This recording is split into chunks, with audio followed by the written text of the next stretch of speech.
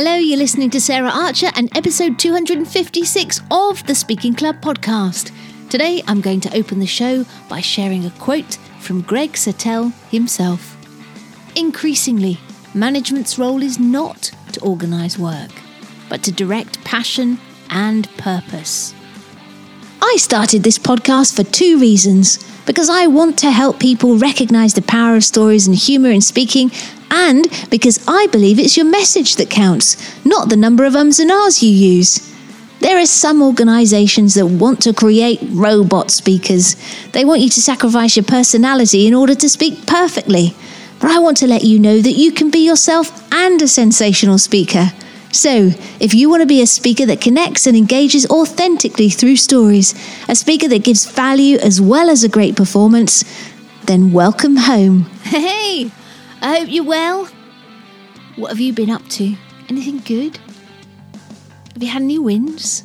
It's important to keep track of your wins. I'm pretty bad at sort of picking up on the things I haven't done well, which is what I've been focusing on, trying to look at my wins and be grateful for the things that have gone well and focus on the positives. It's easy to get into that negative spiral. What have I been up to? Well, I've started working with a new business coach, and that's really exciting. One of the first things that he's getting us to do is create space to work on the projects that are going to move our business forward. So far, I've looked at reducing the number of emails I get, silencing notifications, having AI organise my inbox, that's been interesting, deleting a whole load of social media apps, and basically unplugging myself from the matrix, as he calls it. And I love this because one of the biggest hurdles to getting people to make a change or learn a new skill is having the time to invest in it. And it's not even about money these days. Most of us feel time poor, and yet we don't realise how much of our day is lost going down these digital rabbit holes. So I'll keep you posted on how things go and maybe share some of the tools that I'm using to take back my time in future episodes. But let's talk about today's show, shall we? Now, a few times people have singled out one particular interview of mine as a great example of someone using short stories brilliantly. That episode was number 107, and it's with a chap called Greg Satell. Now, Greg's work has appeared in Harvard Business Review, Barron's, Forbes Inc., Fast Company, all sorts of places, and he's considered one of the most foremost experts on innovation today. And he also speaks around the world on these topics and works with leading organisations too. So what I wanted to do in this show was to give you first a practical structure that you can use yourself to share short stories, and then to illustrate how short stories have been used by Greg in this interview in multiple ways, so you can see how it's done. And you can use these short stories in your speaking and as a writer to engage and inspire your audience. Now, I've put a link to the full interview with Greg in the show notes, and if you haven't yet listened to that one, then I do highly recommend you check it out next. Okay, so first up, I want to share this short story structure with you. Now, I'm sure I've mentioned it before, and it's also something that I go deeper on in my free Snackable Story Challenge course, and it's called the PAT structure. The P in PAT stands for problem. It's where you introduce a problem that is affecting your audience, the one you're speaking to, maybe in a keynote or on a podcast if you're talking about the subject, or wherever. It's, set out the problem. And then the A stands for anecdote. And that's just another word for story. But you take a story that you have, a personal story works really well here, but it could be something you've read on the news or a case study or about a company, and you share the sort of before and middle and after of that story in that A bit of the structure to illustrate the problem and potentially the solution to that problem. And then the T in PAT is for takeaway. So you give your audience the takeaway of that story relating to the problem you set out at the start. So PAT, problem, anecdote, takeaway. Now, what I wanted to do was show through Greg using short stories how this PAT structure comes to life. I don't know if he's aware he's using it, but he does it very well. So the first one is a great example of how to use a short story to engage your audience with a complex and abstract concept. And the one that he's talking about here is how ecosystems are more important than inventions. So I'll let Greg take over right now. Thinking back when you were saying how things take time and transformation takes time, to people like Clarence Birdseye and Elon Musk, who actually had to create the infrastructure for their products because it didn't exist. Things take time to get hold, especially if they're brand new things. Well, we tend to think that inventions change the world, but they don't. It's ecosystems that change the world. If you think about something like a car, you need roads, you need gas stations, you need all these types of things. And a lot of the impact of the automobile is in seemingly completely unrelated things, because once you had adoption of cars, because you have roads and because you have gas stations and because you have not only those physical manifestations of infrastructure, but also skilled mechanics, people who can service cars, then people start changing their behavior. So instead of going to the corner store for groceries every day because they need to carry it in their arms, they start, making a trip to the supermarket once a week and eventually shopping malls. So the entire retail industry changes. Manufacturers switch factories from being in cities where they're close to customers to out in the country where land and labor are cheaper. So if you think about all the impacts of a car, it's all due to this secondary ecosystem that builds up around the invention, and then secondary inventions beyond that. Same thing with electricity. If you think about computers, you said the PC in 1980, 81, or the Macintosh in 1984, that's when the computer industry started. But actually, we can trace the personal computer way back to 1968 in Douglas Engelbart's what's called today the mother of all demos. So it took a long time to really get a consumer product. It took more than a decade, 10, 15 years. But the impact didn't come until the late 90s. We didn't see a measurable impact on productivity from computers to the late 90s. Again, because there was no infrastructure. You needed, you not only need computers, you need effective and useful applications. And to make effective and useful applications, you need people who understand the computer technology to learn how to work well with people who understand problems that need to be solved in the real world. That doesn't just happen. That's not a technology problem. That's a human problem. So in that example, Greg started out by dispelling a myth. So we tend to think that it's inventions that change the world, but actually it's ecosystems. And that is still quite an abstract concept. But he then went on to tell sort of miniature stories and anecdotes to illustrate that and make it relatable and concrete for you to understand. And I think he did it really well. Okay, let's look at the next one. So in this next example, Greg is talking about something that isn't working and then illustrates why that is through a story and then what people can do instead. So it's all around change management, and I'll share that one right now. And I think that's why your books work so well together, because I know this from my days in corporate. I'm a Prince 2 practitioner, and these project management methodologies always miss out the change piece, the people piece. And your two books work so well together because you've got the innovation piece, but you need that adoption and the change, the transformation piece. They really blend well together, I think. Well, one of the things that we found is that we've had this change management industry around for 40 years. One of the things that we found is that it really doesn't work, and nobody even thinks that it works. McKinsey has estimated that they've done research that suggests something like 3/4 of transformation, of organizational transformations fail. Yeah. That's an enormous amount. Anything else, if 3 times out of 4 you fail, most people would quit, right? And there's companies that do change certification and all this stuff.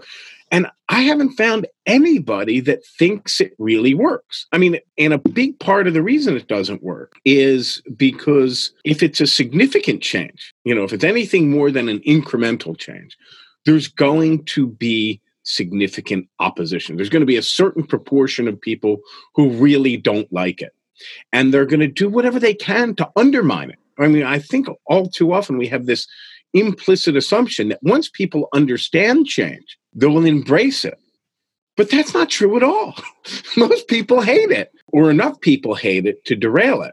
So if you look at, what traditional change management tells you to do, things like create a sense of urgency around change, communicate the change. That's great for rallying some people to the cause, but it also alerts those people who don't want the change to happen that they better start undermining it, or it actually might happen. So because the Cascades methodology is based not on some corporate idea, but on social and political movements where the idea of resistance and opposition is right up front, it's much more focused on how you overcome that opposition. And another interesting thing as well is we generally find out about transformations in a corporate environment or an organizational environment, usually only when they're successful. First of all, we hardly ever hear about failures.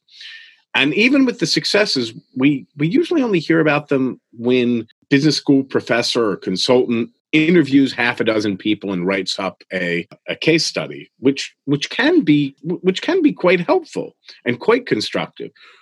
But compare that to a social or political movement where we often have thousands upon thousands of contemporary accounts from every conceivable perspective. Just the documentation is so much better. When I went to people involved with some of these big organizational transformations and I interviewed everybody from the former CEO of Blockbuster, which was certainly a failed transformation, but also key executives from IBM back in the 90s with the Gerstner Revolution, to a major cloud transformation at Experian, the big credit bureau. Yeah. When I went to try and validate the findings and see whether they have any relevance to what they felt and saw, often I would ask them, well, did this happen? And they said, you know what, it did, but is that normal? and I said, actually, yes, it is. But they just thought it was a funny little thing that happened to them. And funny enough, in some cases, the people running these organizational transformations, they seem to be almost finishing the sentences of my friend Sirja, who overthrows countries for a living. Wow. So it was amazing that you saw that kind of consistency across very, very different contexts. People with very different personalities. I think all too often we take things like political revolutions, social activism, and organizational transformation, and we put them in very different and separate boxes. buckets. Yeah, but they're very similar and have many things to inform each other. It works the other way as well. In the Serbian revolution that overthrew Milosevic, they looked as their role models, not so much Gandhi or Martin Luther King, but Coke and McDonald's, and how to build a brand, how to market yourself. So I thought that was interesting as well. So in that example, Greg set out the problem quite extensively and also highlighted how the problem shows up in different arenas, but then went on to sort of talk about the story and the solution, which is, rather than look at organizational change, which is quite disparate and not very little documented sort of evidence about how to do it, look at social and political change. And then I love the way that flipped back at the end in terms of Sirja and how they referenced organizations and marketing and all that good stuff. Okay, so let's look at the next example. Here, there is again another myth and a big shift in perspective that Greg is looking to make. So to dismantle the myth and move people's perspective. And there's a brilliant metaphor at the end of this as well, which I think, metaphors are so powerful because you will remember them. So see if you can spot it. I will sort of come back to it, but see if you can spot it yourself. And again, look at how he's using this structure and the short story to make you see things in a completely different way. I've got to ask you, so the mapping innovation talks about a lot about how businesses can stay relevant. And with the lifespans of business becoming shorter and shorter, what tips have you got for businesses? And I guess also, because this is relevant for speakers as well, because this show, the audience is speakers, is how do you avoid becoming obsolete in today's world? Well, not to oversimplify it, but I think there is a pretty consistent formula. That if you don't explore, you won't discover. If you don't discover, you won't invent. If you don't invent, you will be disrupted eventually. It's just a matter of time.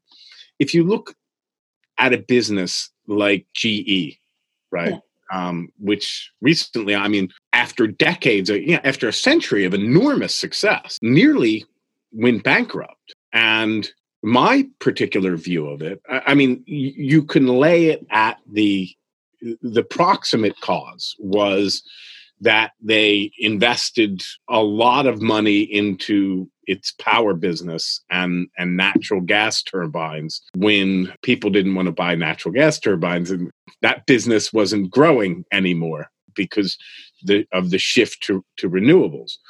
But the even bigger problem is GE hasn't really invented anything since, CT scanners back in the 1970s. That's a very, very big problem. Similarly, if you look at a business like Kodak, people say the big myth about Kodak is, well, they invented digital cameras, but, then they never commercialized them. It's not true at all. They had one of the best-selling lines of digital cameras. They were leaders in the digital camera industry. The problem is that there wasn't that much money in digital cameras. There was, where the developing film was a real cash cow. So again, the problem wasn't so much that they didn't make good business decisions. The problem was that they didn't invent any new businesses. If you look at a company like Procter & Gamble, which continues to create new billion-dollar brands, or even like IBM, that seems to get its entire business disrupted, like once every 20 years. The cloud completely killed their business. Yeah. But they're still, and they've taken their lumps for sure. But you're still talking about a very, very profitable business that's on the cutting edge of new technologies, whether it's blockchain or quantum computing or neuromorphic or whatever. And you see the same thing at a company like Google, which has this fantastic cash cow, very much like Kodak. But at the same time, they're investing in things like self-driving cars and medical technologies and all sorts of new things, because they understand at some point, search isn't going to be all that profitable. Yeah. And you need to build the ark before the storm. But so you talked about some of those companies that have had like years and years. Are they innovating or are they acquiring? I don't think it's so much innovating or acquiring, because acquisition can be a good innovation strategy if you look at a company like Cisco. Yeah. And all of these companies are certainly acquiring. Again, like Google, they're investing a lot of money or a lot of effort and resources into their building a competitive quantum computer. But they're also investing in other quantum computing companies that have a very different and actually a competing approach to their own. That's interesting. So I think you have to do both. But I think the real issue is you can't just depend on adapting. Everybody says adapt or die. And obviously you need to adapt to the way the world changes. But think about that. When you're adapting, you're already losing. You're reacting, aren't you? Yeah, you're already behind. Nobody talks about how Apple adapted to the smartphone or how Google adapted to the search engine or how Facebook. And in fact, when Google tried to adapt to social media, they failed every single time. Apple, whenever they've tried to adapt, generally have not done it very well. So it's much more important to prepare rather than adapt. Did you spot the metaphor? Build the ark before the storm. And I could have stopped that there, but I let it run on because I do think, hitting that point home and showing some more sort of mini story examples around Google and Apple and talking about adapting and how that means you're already on the back foot and how you need to prepare was a really sort of nice wrap up to that story. Okay, so the next one I want to share with you is showing how you can use a story to inspire action. See what you make of this one. I think there's two competing things. I think first, every great business has to have a vision and a mission. Yes. And I think if you look at Elon Musk, he certainly has that, right? You mentioned SpaceX because he dreams of going to Mars and becoming, as he says, an interplanetary species. But also Tesla. Yes. Which wasn't just to make a car, but to save the planet, to make renewable energy a reality. But the way he went about it was very, very different. Instead of, because I think we get it in our heads that you always have to go after the largest addressable market that you can find. Where what I found in my research is when you have something very new and different, that's the worst thing you can possibly do, because large markets tend to be fairly well served. Yeah. So if you look at a business like Tesla, he didn't try and make a car for everybody. He made a very, very specific car. He said electric cars have lots of weaknesses, right? You have range anxiety. You don't have an infrastructure around them. It's a new technology. They're not really dependable. People don't know what they work, but they accelerate much faster than gasoline cars. So he made a really expensive car, not for parents to pick up the kids at soccer practice, but for Silicon Valley, millionaires to, impress their friends during, at the weekend. That's how he first got the traction that made Tesla. And he had a long blueprint of first we're going to build the sports car, then we're going to, make something a little bit more, and then eventually get to a mass vehicle, which he's pretty much followed. Yeah. So instead of looking for that large addressable market, what you really want to look for is what I call a hair on fire use case. So somebody who needs a problem solved so badly that they almost have their hair on fire. So either they've got budget for it that they don't know what to do with, or usually they've scotch taped together some solution that really doesn't work that well. Because those are the people who are going to be willing to work with you and to overcome those inevitable glitches and snafus that tend to happen when you're starting a business. I think what that short story sort of section did so well is get you to go, oh yes, I see that. I hadn't thought of it in that way before, because there is this sort of idea that we've got to go out and get as many people to buy our thing as possible. But having that long range plan and really identifying those hair on fire people, as Greg put it in a great metaphor again there, is a different way of doing things. And I think that is really inspirational, especially if you're a startup listening to that, to get into action and, execute on those long range plans and try a different tactic. And aren't you going to go out and buy Greg's book after hearing that? So again, a lovely, really impressive, different angle on it, and a great use of story to illustrate that point that he's making. Okay, let's talk about the next one. This is just Greg talking about why you should show rather than tell. And as you know, I'm a massive advocate of that. But it's nice to hear him talk about it as well. Over to Greg. which is a brilliant segue into the next thing that I wanted to ask you. So one of the things I loved about what I've seen of you speak and your writing too is your use of stories. You just referenced a couple there, especially Cascades. The beginning of that was just like one story after another. Have you always used stories to sell your message? I think that it's important to show rather than just tell. So many speakers, and you see this, I think the biggest thing when you're starting out speaking, because most speakers have some sort of corporate experience, and they say, I know how to present in a boardroom. I'm very successful, so I'm going to go and tell people how I've been successful. But it's a very different audience when you're a professional speaker, right? There's not, and even within a boardroom type of environment, it's really important to show rather than just tell. And stories are a great way to do that. So the last example I want to share with you from this interview with Greg Satell is him introducing the concept of tension and gripping the audience out of the gate. Now, it's something that you might have heard me talk about before in the form of something that I call lightning bolts.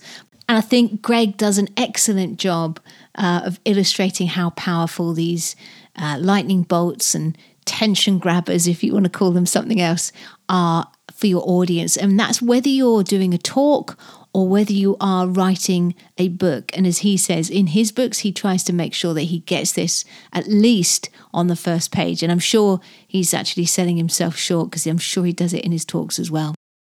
Another really, really important concept when you're speaking is to start with a specific case.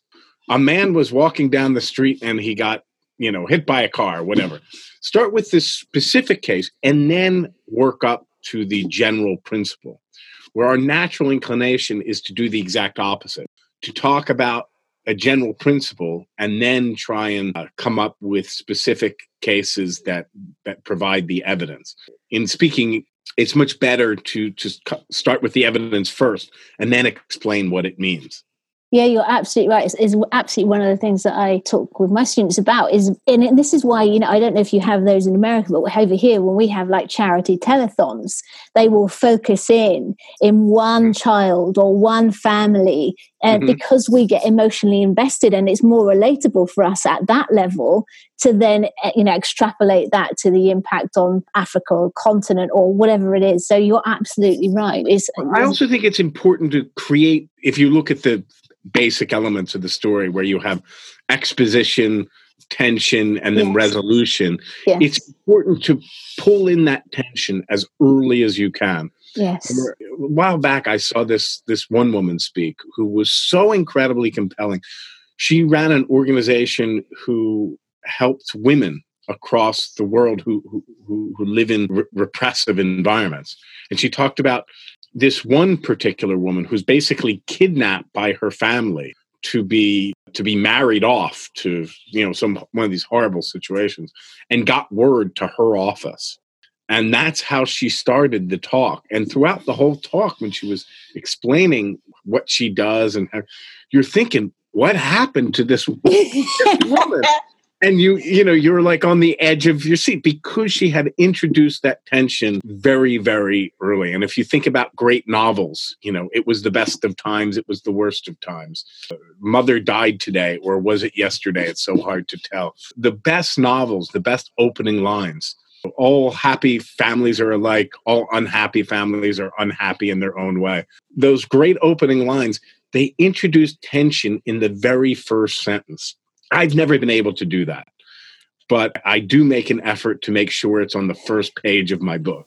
Well, there you go. I'm really grateful to the people that pointed this episode out as the great example it is. Now, obviously, I've had some brilliant guests on my show, lots and lots and lots of brilliant guests, and they've all used stories in some form or another. But this was just one that, people mentioned a few times.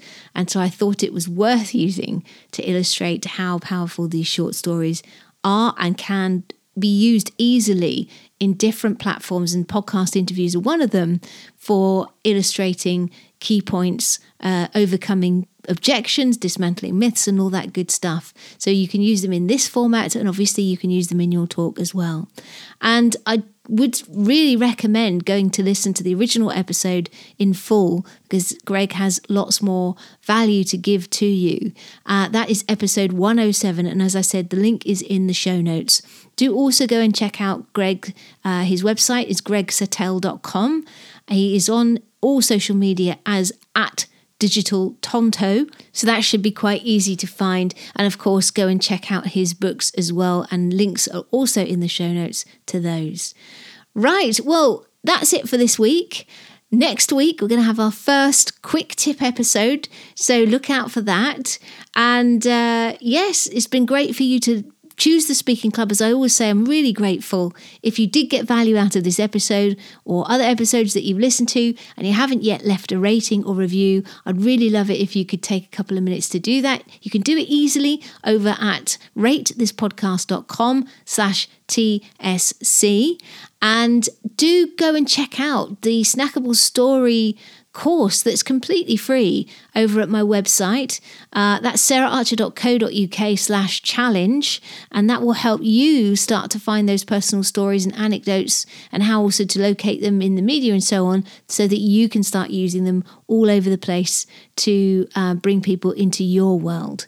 And yeah, if you aren't subscribed to the podcast yet, then do go ahead and subscribe. As I say, we've got some more episodes coming out, the extra ones, starting from next week. So that should be good, and some great guests lined up too.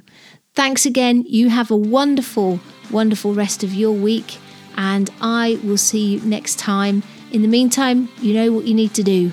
Go out, grab your life by the nuts, and get cracking. Bye-bye. If you want to be more memorable and engaging when you talk, then you need to share more stories. Stories can help you better connect with your audience and their problems, and get them leaning in more powerfully than anything else. And short, snackable stories are great to use in pitches, Facebook Lives, podcasts, videos, keynotes, webinars, blogs, in fact, everywhere, to share your message and grow your business. The trouble is that finding your snackable stories and confidently sharing them can feel like a struggle. And that struggle can slow you down or stop you in your tracks. But that's where my free Snackable Story Challenge comes in. Over the course of just 5 days, I'm going to give you resources, training and coaching to help you find your authentic personal stories to share and build your skills and confidence in sharing them. Not only that, but the challenge will guide you towards a tangible result at the end and assets for you to use going forward. The next challenge is starting soon, so to grab your space, go to saraharcher.co.uk/challenge right now.